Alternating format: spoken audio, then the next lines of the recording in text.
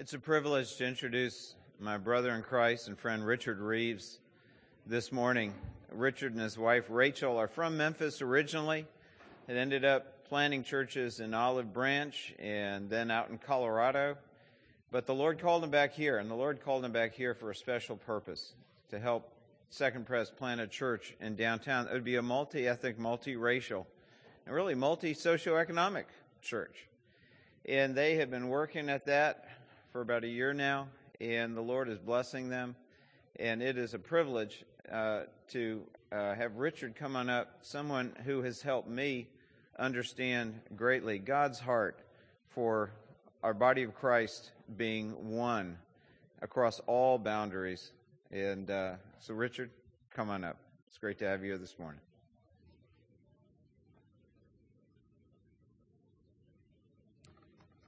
Good morning. It is good to be back.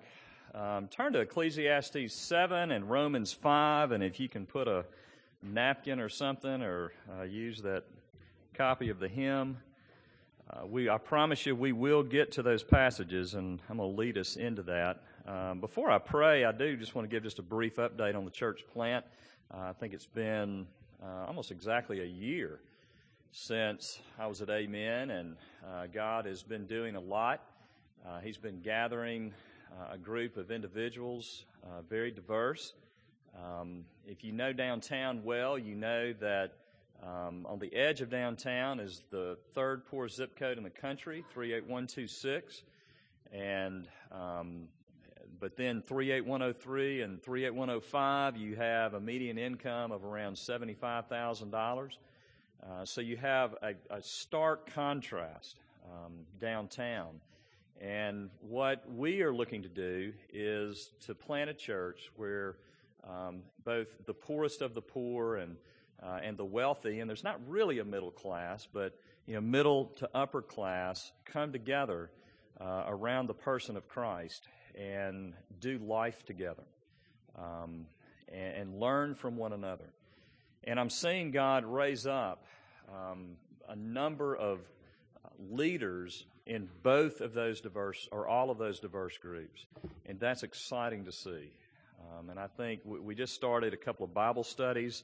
We meet at Advance Memphis on Vance Avenue on Wednesdays at noon. And then on Thursdays, actually today at 88 Union, we're reaching out to the business district. And we're kind of working backwards. If worship is out here, we're back here. And we're saying, let's do the work of the church before we are a public church, if you will. And so we said, what would we like to do long-term in Memphis? And one thing would be to be a resource to the downtown area during the day, because there are probably 80,000 people in downtown during the day and about 35,000 that live downtown. So we have a huge opportunity to impact the city of Memphis with the gospel, not just with a downtown church for downtown people, but a downtown church for downtown people that are reaching into the downtown business community during the week. So if you work downtown, live downtown, we'd love to have you at either one of those studies, and you can talk to me afterwards. But we're excited. I think we're about to see many more public opportunities, if you will, for people downtown. Let me pray for us, and then we're going to look at the whole idea that my spiritual life will save me, or will it? And before we look at that, let's pray. Father, we thank you that you are the one that blesses the seed of your word, and all we must do is throw it out there. We thank you that it never dies in the ground, but it indeed bears fruit as your Spirit produces that fruit. And so we pray this morning that you would take our tired bodies and you would sow deeply the gospel of truth, that you would do the work of a surgeon, precisely cutting into us the cancer that so resides in our hearts and minds, and that you would lead us to the one who is life, the Lord Jesus Christ, that we might be renewed, may be converted, that we might be alive in Him today, full of faith, full of wonder, full of love, in light of His love for us. And we pray this in Jesus' name. Amen. I was asked several years ago when we were doing ministry in Olive Branch to say the prayer at a DeSoto County Republican dinner. And it was just prior to Haley Barbour announcing his candidacy for governorship. It was one of those events where everybody knew he was going to, but he was being very evasive, probably to create the excitement that was present at that event that night. And I was asked to come and pray, to give the blessing for this event. And I was sitting on the podium one seat over from Haley Barbour. He gave his speech at the right time and received a number of standing ovations, and he finished his speech, and everyone was standing. And in between Mr. Barbour and myself was the president of the Mississippi State Republican Party. And Haley Barbour whispered in the midst of all of this applause, he whispered under his breath, "Was that okay?" And what he was saying, what he was asking, is the question we all ask from as early as we can remember to as far as we live. Do I measure up? How you answer that question determines whose you are. Does that make sense? I mean, how you answer the most basic question, do I measure up, defines where your faith lies. And because we live in the Bible Belt, I did ministry out in Colorado for 5 years. It is not the Bible Belt. It is the place people go to escape the Bible Belt. I'll never forget my assistant pastor moved in to his neighborhood, and the first person to come over was from Jackson, Mississippi. But they were a household of witches, 3 women living together, and they were Wiccans. And I'll never forget that phone call. My assistant pastor saying, "I don't know about this, Richard. I have 3 witches living next door and offering to babysit my children whenever I need some help." And I said, "It's okay. You just have to develop a relationship and be in this for the long haul and see what God does." But we're in the Bible Belt. If you are a witch in the Bible Belt, you don't say it. You don't proclaim it. There's not that freedom because we are Christian. Or are we? That's really the question. The danger, the blessing is obvious of being in the Bible Belt. We have the Word of God proclaimed. We do not lack opportunity like this morning to hear the Word of God, to see Jesus lifted up publicly, okay? But the problem with that is that when we live in a culture like the Bible Belt, if you will, or the South, our hearts, because they are deceitful above all things, says Jeremiah, is we have the tendency to mistake the things of God with a personal relationship with God, an ongoing personal relationship with God. And I'm not just talking to the one who may think he's a Christian, but he's not, because he's around the things of God, but his heart is not deeply ingrained in God. But I'm speaking really to us, to those of us that profess faith in Christ, but somewhere along the way, we lose that heart love for the one who loves us. Let me kind of weave that into my story. I was converted as a 9th grader in high school. And I came from a broken home, and the gospel message of acceptance with God through the person of Christ was glorious to me because the Holy Spirit made it glorious to me, obviously. My heart was opened, and I embraced Christ through faith, and I walked into a room going one way and came out of the room going another way. It was a radical conversion for me personally. But here's what happened. I was in a Presbyterian church, and I loved the church, okay? But what happened was, it's interesting because I can relate to this. In a Presbyterian church, not a lot of public conversions happen, okay? As Presbyterians, we kind of ease into it, maybe intellectually. And there's never this resounding celebration. Like in a Baptist church, if someone comes to faith in Christ, I mean, the music's playing, you're walking down front, you're in the water before you know it. It's a public event. But in the Presbyterian church, it's reserved, it's calculated, now you need to do this kind of mentality. And so as a 15-year-old being converted and being so excited, those around me were encouraging me to begin reading different things. And before I knew it, I was reading. I was so excited about the attention I was getting. And, I began to see, wow, not only do I have this newfound faith, but I have this community. Adults are even recognizing me, encouraging me. I was getting this affirmation that subtly I began to kind of latch on to. And before I knew it, I was reading things like Lorraine Bettner's Predestination. Thank you.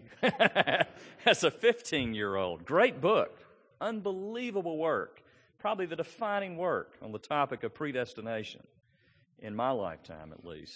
But what that did to me was it began to, in my heart, replace the person of Christ and His grace and His mercy as my wonder. And this newfound systematic theology became my wonder and the thing I pressed my life into to feel good before God and before others. I became a leader. I see David Sitton out here. I started an FCA with David Sitton, hard to believe, years ago at Christian Brothers High School. I became a leader in my youth group, really was the leader. We didn't have much of a youth group at my church, and became the leader. I was teaching.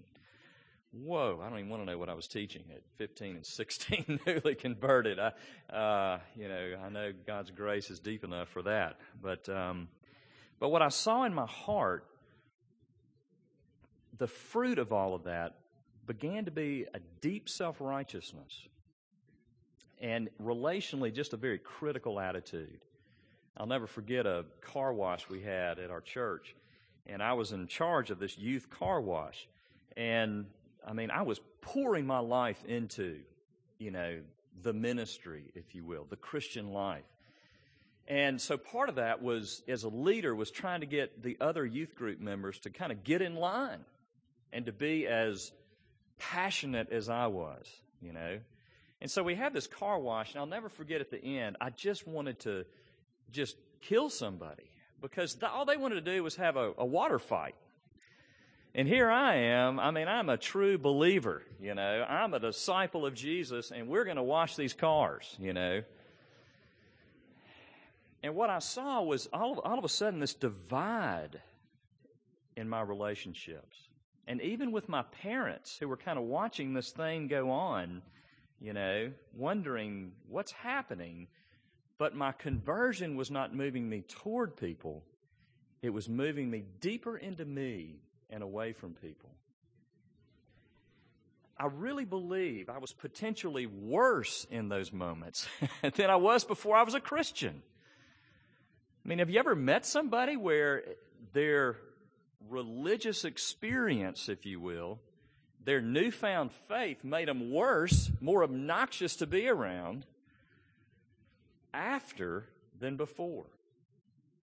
The words of Jesus comes to mind. Woe to you, teachers of the law and Pharisees, you hypocrites! You travel over land and sea to win a single convert, and when he becomes one, you make him twice as much a son of hell as you are. You see, our hearts are always looking for something to lean into in addition to Jesus. John Newton, who wrote the great hymn Amazing Grace, he used to counsel, he was a pastor. Most of us just know him as the one who wrote Amazing Grace, but he was a pastor. And he would meet with young couples thinking about getting married or having recently been married. And this is what he would tell them. Newton said this: "You may think your biggest problem, spiritually speaking, is the prospect of a bad marriage. Every bit as big a spiritual danger is the prospect of a good marriage. Permit me to say to both of you, in regard to marriage, beware of idolatry. I have found that my choicest mercies have been the occasion of drawing out the evils of my heart and causing me to walk heavily and in darkness, because the old leaven, a tendency toward the covenant of works, still cleaves to me." What Newton was saying was, it's not just a bad marriage. It's not just, a husband who sees another woman and chases after her. That's not your biggest fear. Your biggest fear, spiritually speaking, may be the prospect of a good marriage, because your heart always wants to go back to the covenant of works, that system in which I do good and God does good to me. I put in my time and God gives me His time.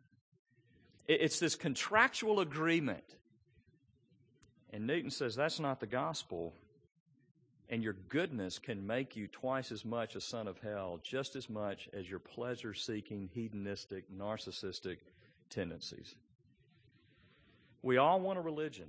We all want a performance, a plan that puts us in right relationship with God, that depends on our effort, our culture, our personality, and our way. I'm planning a church in downtown, and some have asked me, where does this vision come from to see the poorest of the poor and the middle class and wealthy, African American and white, come together? And it's my contention that when the gospel is heard anew, and Jesus is truly the hero and the binding factor of a community, then we are blinded by and to what a person makes, what his culture is, because that's not our righteousness anymore. And we all naturally get comfort and righteousness out of our cultural ways, the way things have always been done. And it's deep. And it's easy to replace cultural superiority with Jesus Christ. It's easy to look to that and to press our lives deeper into that.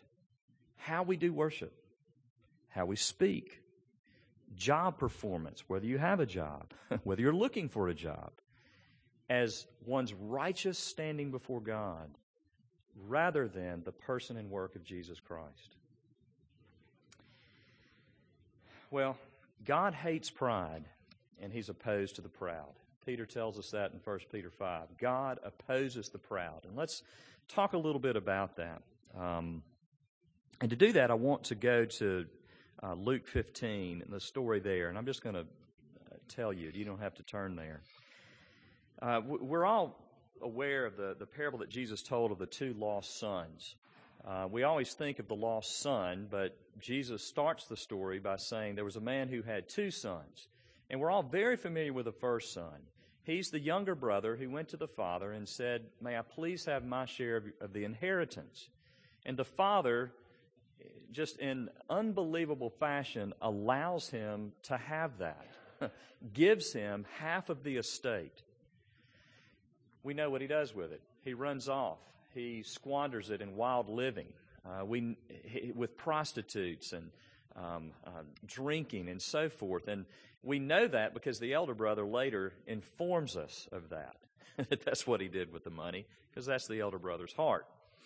But the younger brother goes off, squanders everything, and he finds himself competing with pigs for food. And this thought hits him, well, my dad, even his hired servants are eating better than this, so I'll go back and get a job with my dad. Well, he comes back, and as the father sees him in a distance, the text tells us that he runs to him, embraces him, and kisses him much. And he restores him into relationship with a huge banquet, a party, where there's feasting on the fattened calf, and there's dancing, and the father gives him a robe and a ring and sandals. The point is obvious. If you're in the far country, if you've squandered the wealth of God, if you think you're too far away, you're never too far away. Come home, because the Father has been opposing you by giving you what you wanted so that you can taste the emptiness of it and come home. Not taste the emptiness of it and say, I've gone too far, but taste the emptiness of it and realize that the greatest reality, and that is, I could never run too far from the love of God. But then there's the elder brother.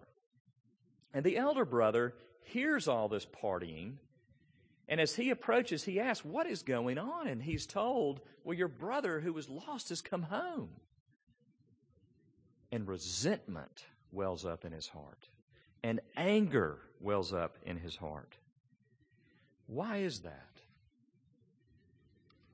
It's because the elder brother, had an idea of how life should be. This is how life should work to a religious person.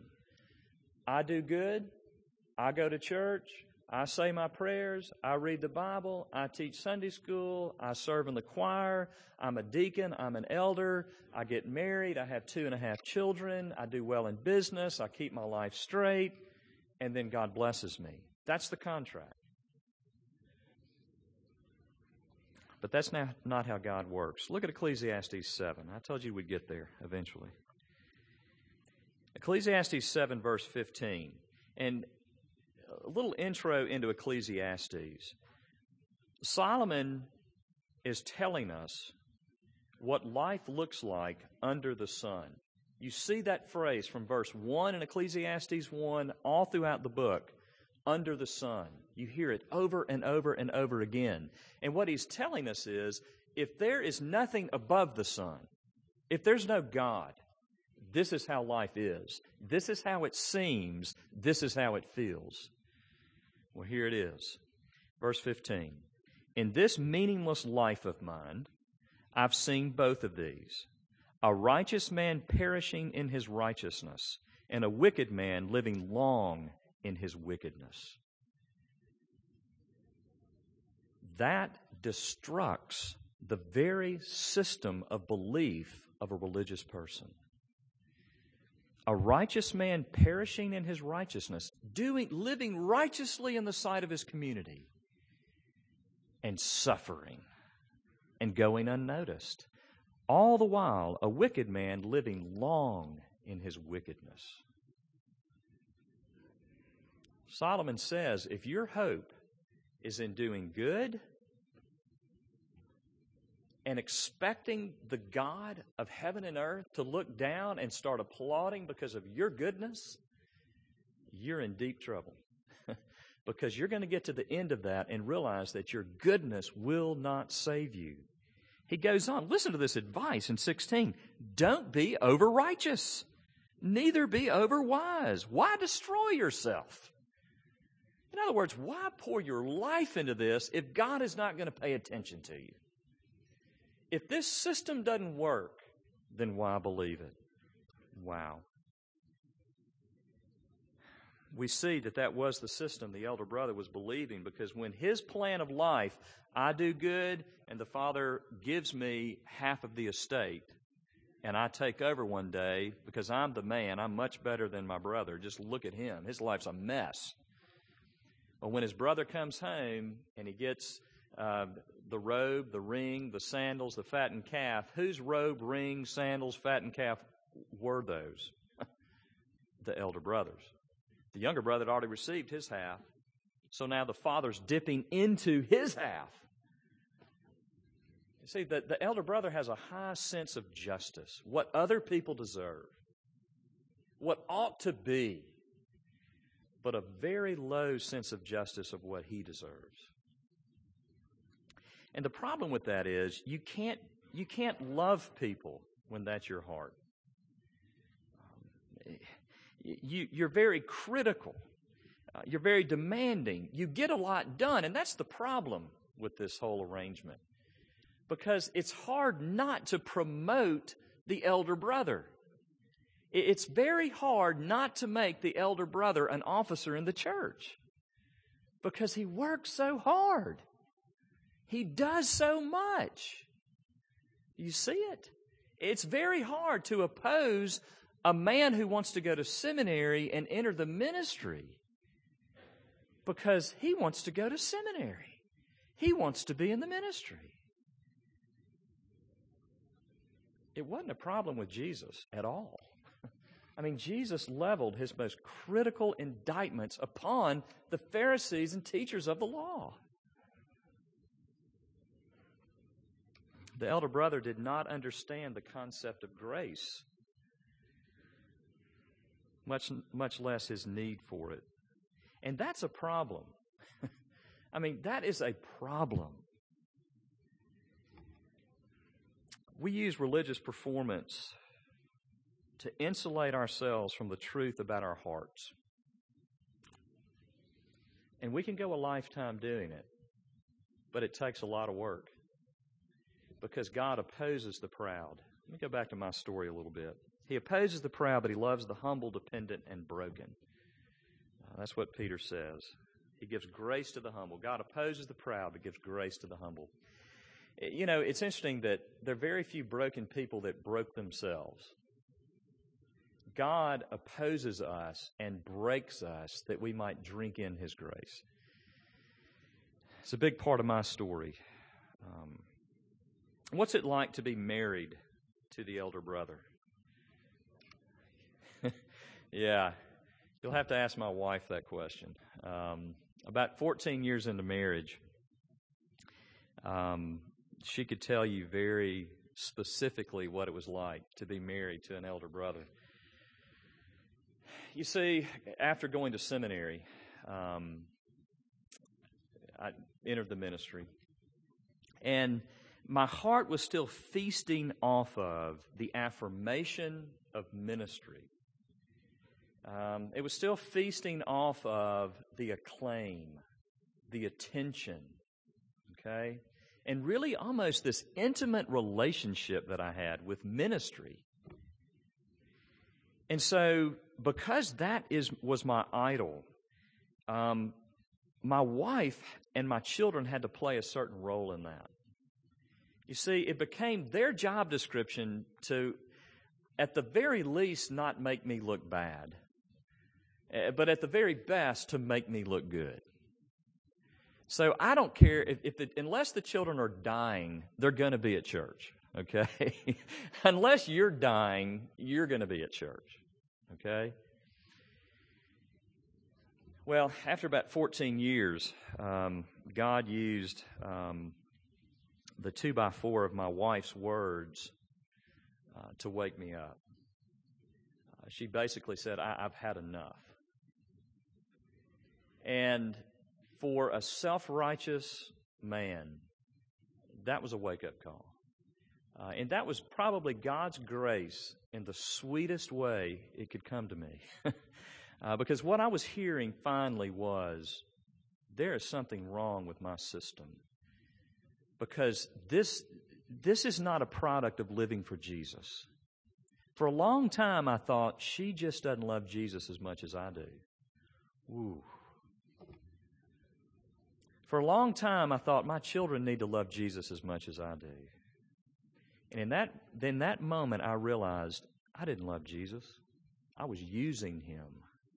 I was using him for me and my reputation. That's what the elder brother needed. It's what we all need. Because religion produces the meanest of people. Why is it?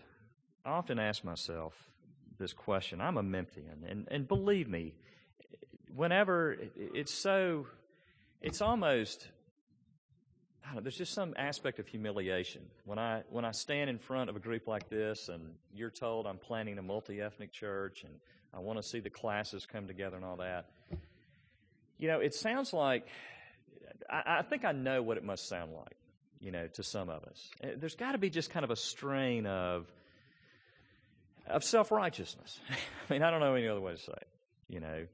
that the way we'd always done church is not good enough, and we've got to go off and start this different kind of church. And I get that. I really do. Because what's crazy about God, and I really believe He has the best sense of humor than all of us, is that I'm one of us. I grew up in East Memphis. I went to Christian Brothers High School. I get us because I'm us, okay?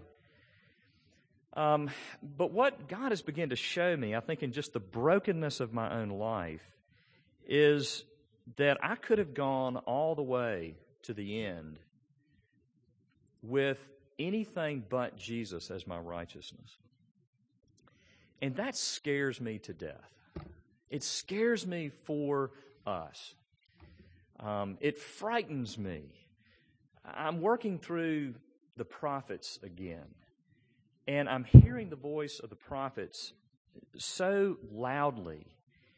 And the voice of the prophets is not, those voices are not to the world, they're to God's people who have strayed from the truth and don't know it, and believe with everything in their being that they are living for God.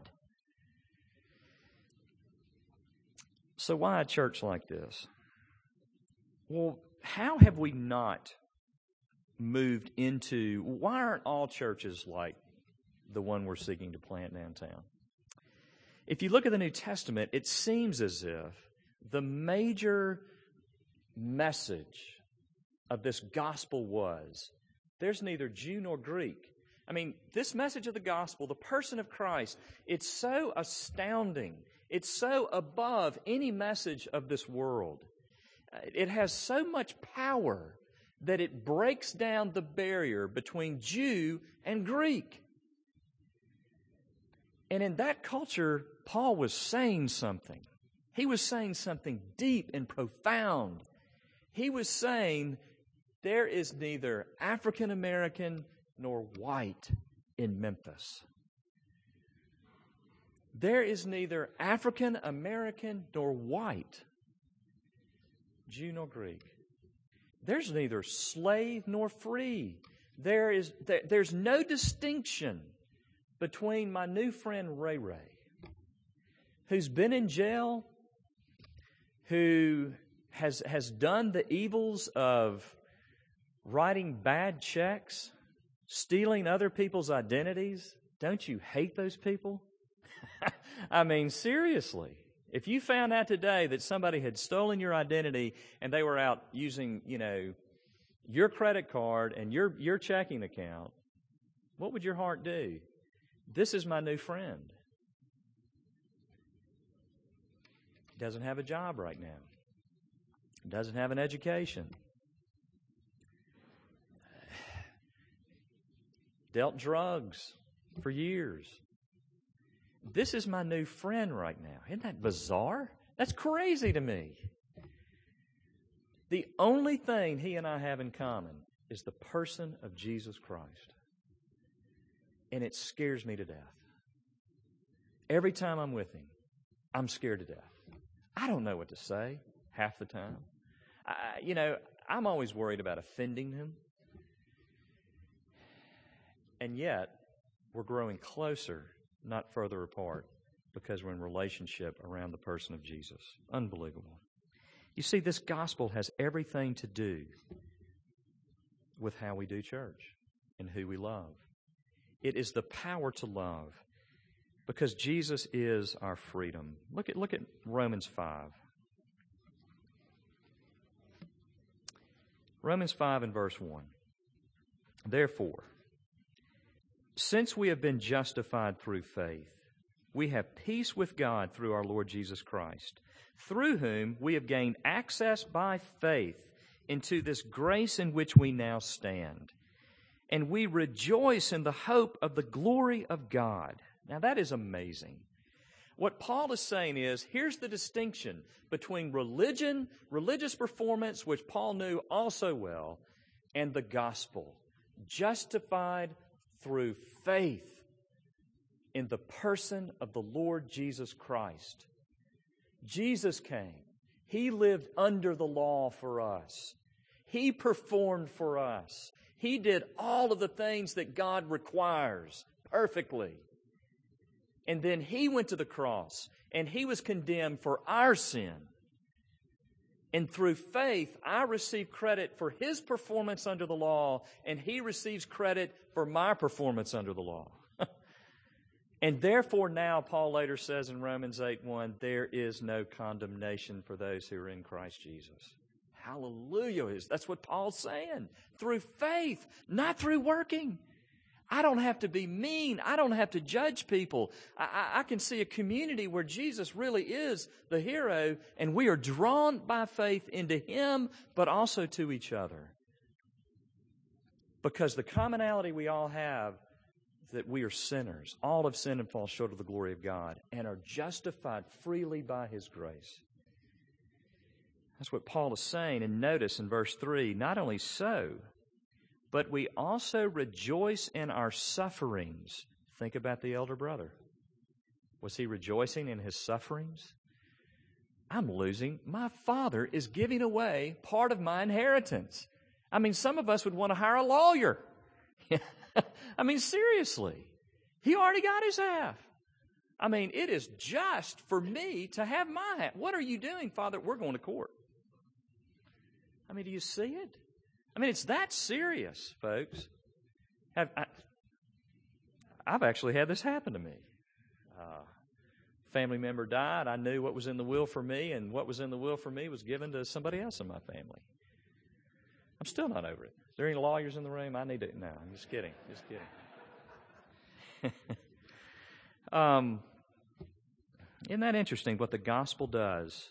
And we rejoice in the hope of the glory of God. Not only so, but we also rejoice in our sufferings. Why? Because we know that our suffering produces perseverance. Perseverance, character. Character, hope. Like, the more you pour on us as believers when Jesus is everything to us, is it just drives us closer to Jesus. I mean, that's the freedom that I have now in Christ, and not all the time by any stretch of the imagination, because I, like John Newton, feel my heart every day moving toward the dependence on the covenant of works as opposed to grace. Believe me. But over this last year, I could just list, starting with one of my daughters being in a wreck, totaling her car, uninsured motorist, 15-year-old kid, she's still in physical therapy, to my herniated disc. The first week I was here, the second week I was here, that was the first week, the wreck. The second week, herniated disc, 6 weeks incapacitated, surgery, our house burning, losing everything we had, I was audited by the IRS. This has been 14 months of suffering, I'm telling you, trying to find an African-American co-partner, making a plan for the church, being denied that unbelievable year. And yet, what in the best moments, what I'm seeing in my heart is that all I have is Jesus, and that's all I need. In those moments where God is so gracious to open my heart and see, Richard, be still and know that I am God. You can't do anything to a Christian. When we're loving Jesus, when He is our everything, you can't do anything to us. Because our suffering is just going to produce hope. I want heaven so bad right now. I want Jesus to come back so bad right now. That's what happens to a believer, is it drives us deeper in our faith. I don't think I hadn't been mad at God at times. First thing, I screamed in the car. Literally, it's embarrassing. When I got the call that my house was on fire, I got in the car and I literally started screaming, God, what are you doing? I can't take anymore.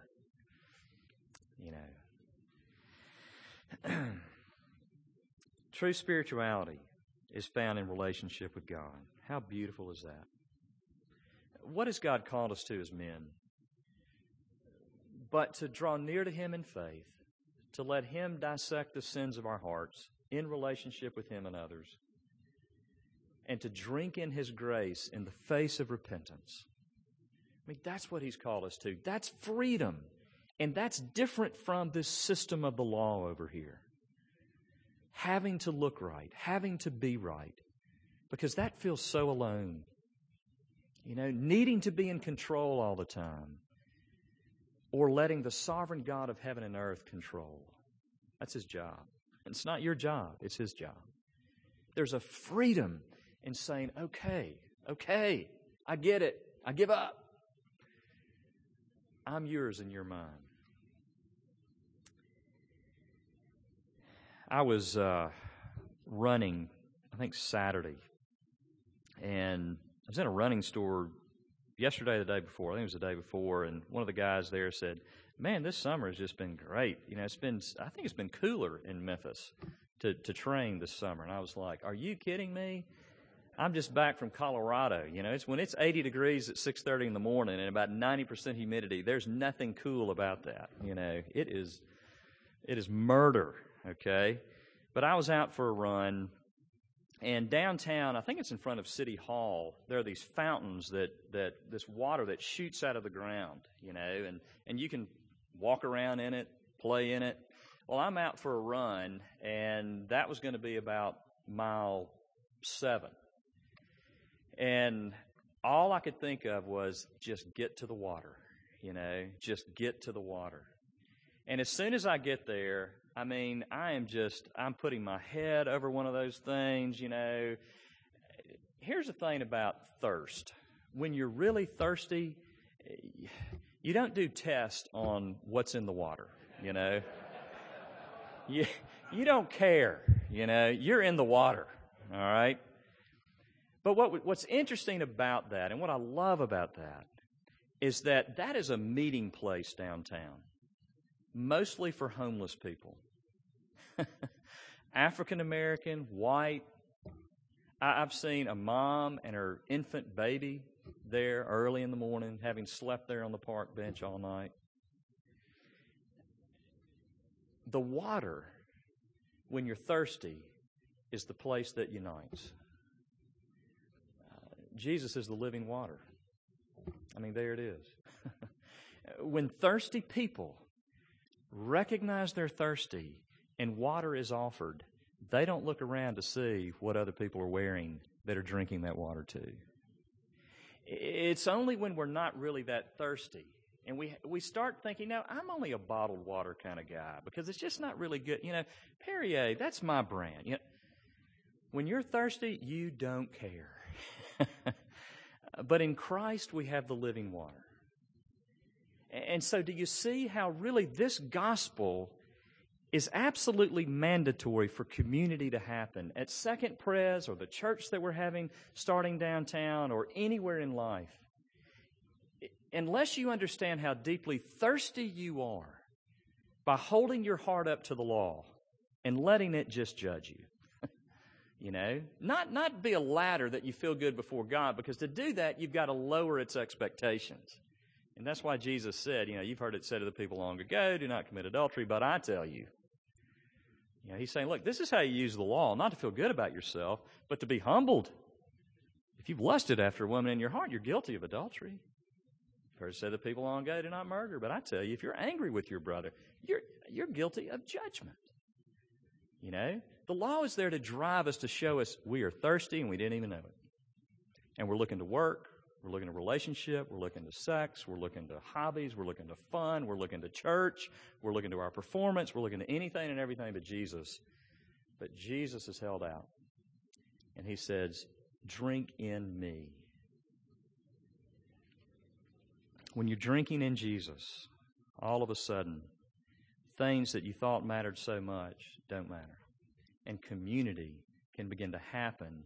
And friendships and relationships with people that are absolutely going to surprise you can happen.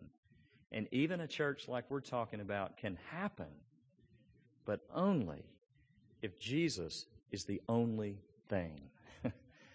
If He is the only righteousness, the only hope, and the only thing being offered, the only one being offered. Amen? All right, let's pray. Father, we thank You for this gospel. Every time I preach it, there's something in the back of my mind saying, can it really still be true? It's just too good to be true. It's just too astounding. Freedom like that letting go of all the things we press our lives into just scares us to death. But Father, we thank you that it's true because your Son came. Your Son came to this earth and lived under the law and died in our place that we might be called sons of God, that we might be delighted in by you, that you might dance over us right now. That would just be, that would be such false theology if you hadn't said it. But you are dancing over us because we are clothed in the work of your Son, all of his beauty, all of his righteousness, all of his goodness. Expose our pride this morning, O God, and drive us deep into Jesus. May he be our only trust. May we let go of all the things we press our lives into. And may you, like the skillful surgeon you are, expose those things if we are blind to them. And grant us the beauty of faith, the power of faith, to believe in the perfection of Jesus for us. And we pray this in his name. Amen.